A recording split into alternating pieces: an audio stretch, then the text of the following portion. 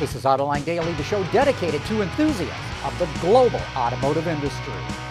Yesterday, we reported that General Motors is taking action against racism and promoting inclusion. It already committed spending $10 million with organizations that promote inclusion and fight injustice. Now, GM President Mark Reuss is asking the company's employees in its global operations to observe a moment of silence this Friday for 8 minutes and 46 seconds. As you probably know, that's the amount of time a police officer in Minneapolis kneeled on the neck of George Floyd, killing the African American and touching off protests around the country and around the world. In GM's U.S. operations, first shift employees will start the moment of silence at 8:46 a.m., while second shift workers will do it at 8:46 p.m. Boy, we keep hearing about lots of quality problems with the new Tesla Model Y. Numerous media reports cite issues with poorly fitting panels, missing paint, misaligned rear seats, and other issues. The Model Y shares so many parts and components with the Model 3 that this is an alarming development. It shouldn't be happening. And it shows there are probably fundamental quality problems with Tesla's stamping shop, its body shop, its paint shop, as well as in final assembly. Some of the quality issues are so glaring, it's obvious they were not missed by quality inspectors. They were shipped out of the plant despite the defects. And that shows Tesla is adopting the worst practices of the old Detroit.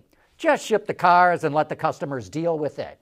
Tesla is in a rush to make up for lost production due to the COVID-19 lockdowns, and it's desperate to post good earnings for the second quarter, which ends in just 2 weeks, so it's pushing cars out the door no matter what kind of problems they have. Our advice to Tesla is, don't do it. Good reputations can take years to build, but they can be destroyed by bad quality in just a matter of months. The driving range of an electric vehicle is very important, and one way to boost it is to make it as aerodynamic as possible.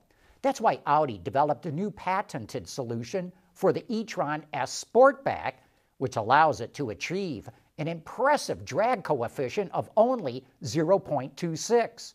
The side air inlets at the front guide air over the wheels and the sides of the vehicle. Narrow horizontal struts in the wheel arches regulate air through the openings and reduce swirling at the wheels. The wheel arches of the Sportback version are 23 millimeters wider than the regular e-tron, which helps it achieve the low drag coefficient. Its aero is also improved by the use of digital outer mirrors. Those are cameras that are smaller and sleeker than normal mirrors. Speaking of Audi, Volkswagen wants to take full control of its luxury brand. Volkswagen currently controls 99.64% of Audi, but it wants 100%. So it's spending nearly $270 million to buy out the rest of those shareholders. As of yesterday, Audi shares were worth a little over 1,000 euros apiece, but VW will pay 1,500 euros, a nearly 50% premium, just to make sure it gets them all.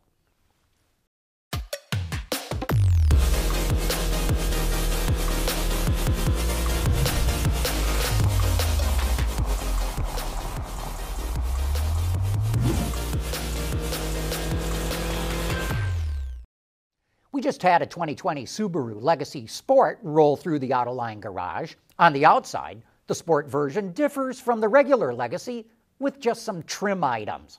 A different rear bumper, a trunk lid spoiler, black side mirrors, and black 18-inch alloy wheels. Same on the inside. The difference is just in the trim. A leather-wrapped steering wheel, aluminum pedals, and red stitching all the way around.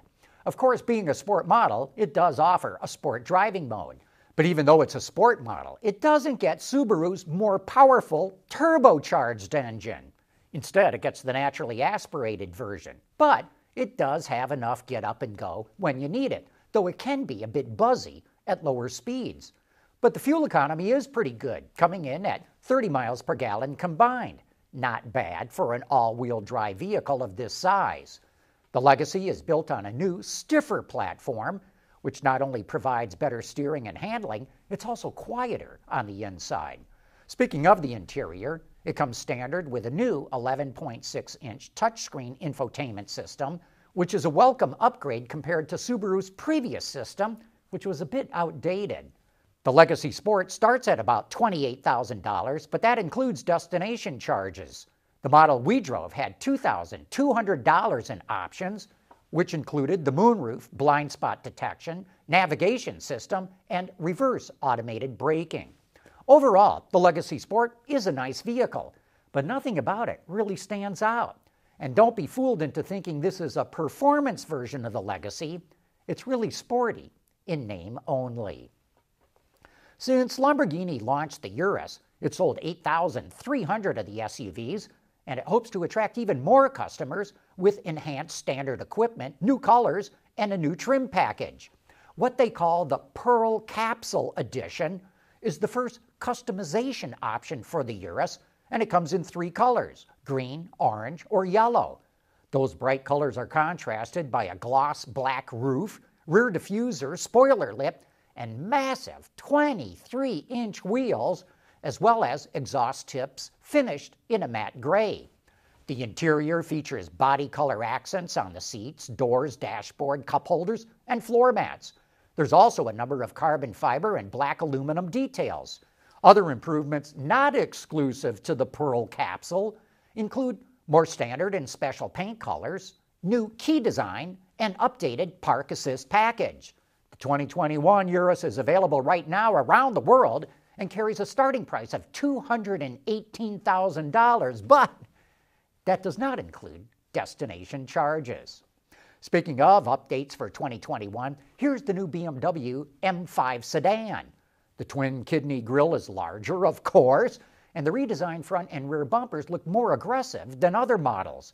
And like the Lambo, black accents all over the car contrast the new red and gray paint colors. Interior improvements are highlighted by a larger 12.3-inch display screen, cloud-based navigation, and a new track mode for M5 competition models. But the upgrades are more than cosmetic. New shock absorbers are fitted to the car, and the suspension control system is fully recalibrated. The M5 is still powered by a 600 horsepower, 4.4-liter twin-turbo V8, mated to all-wheel drive and an 8-speed automatic. It'll do 0 to 60 in 3.2 seconds. The global market launch is scheduled for August, and the price starts at over $104,000, and that does include destination charges. AutoLine Daily is brought to you by Bridgestone Tires. Your journey, our passion. Most automakers use silicon-based chips for power electronics in their electric vehicles, but Vitesco Technologies, which is part of the giant German supplier Continental, has developed silicon carbide chips, and they're more efficient. Here is Vitesco's head of electrification technology sharing some of the benefits of switching from silicon to silicon carbide. So when we use silicon carbide chips in our inverter design, we can reduce the conduction losses as well as the switching losses. So this is one benefit, and this enables us to create a more efficient design. So we're essentially using less power from the battery, electrical power, and then our eDrive system is converting that electrical power to mechanical power, which drives the wheels. So the less power we draw from the battery to run our system, the better it is for the electric vehicle, because then we could actually use that electrical energy in the battery for the range, for an extended range for the electric vehicle. So the added benefit as well is, in an eDrive system, the inverter and the motor, they kind of need to work in a perfect harmony. So sometimes what's good for the inverter is not necessarily good for the motor, and vice versa. So we have to find this really balanced optimum point so that the system itself is working in a very efficient mode. So silicon carbide enables us to use much higher switching frequencies, which then also makes our motor more efficient. It eliminates the harmonic losses in the motor. And as always, that entire interview is available on our YouTube channel if you'd like to learn more about silicon carbide and about Vitesco Technologies. Mercedes-AMG is continuing its push into electrification, but in this case, We're talking about an electric turbocharger. Mercedes-AMG worked with the supplier Garrett Motion to develop it, and it was influenced by Mercedes' Formula One technology. Its small 48-volt electric motor is only 4 centimeters wide, and it sits between the exhaust and fresh air side of the housing. The motor allows the turbine to spool up before it even comes in contact with exhaust gases. Mercedes-AMG says this reduces turbo lag and improves vehicle response from a standstill and across the entire engine range. Off-the-line acceleration is better because the electric turbo generates higher torque at lower engine speeds. That new turbo will replace the conventional turbos that are currently used on AMG's 2-liter 4-cylinder engines and its 4-liter V8s. Hey, don't forget to join us for Autoline After Hours tomorrow, when our special guest will be the auto analyst Jeff Schuster from LMC Automotive. Join me and Gary Vasilash for some of the best insights into the automotive industry. And that wraps up today's report. Thank you for watching.